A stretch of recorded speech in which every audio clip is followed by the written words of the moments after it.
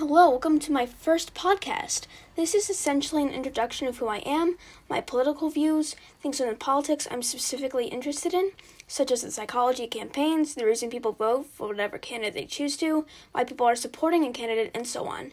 On the political compass, I am on the center-leaning libertarian left, so while I do agree with many left-wing ideologies, I also agree with more right-wing ideas than quite a few liberals.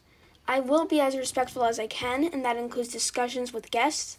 If there are arguments, it will not be heated, and derogatory slurs will not be permitted.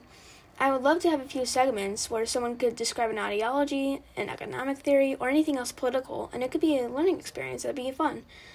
However, that is the only exception to a rule that states I will not discuss topics I have not thoroughly researched from unbiased sources. What I can talk about right now, the knowledge I currently hold, could definitely be abortion, some campaign tactics, all three of the 2016 presidential debates, and coming soon, hopefully, the first presidential debate. I'm very excited to watch it, as it seems as predictable as it is unpredictable. So for right now, that's about everything I have to share with you. Thank you so much for listening. Have a great rest of the day.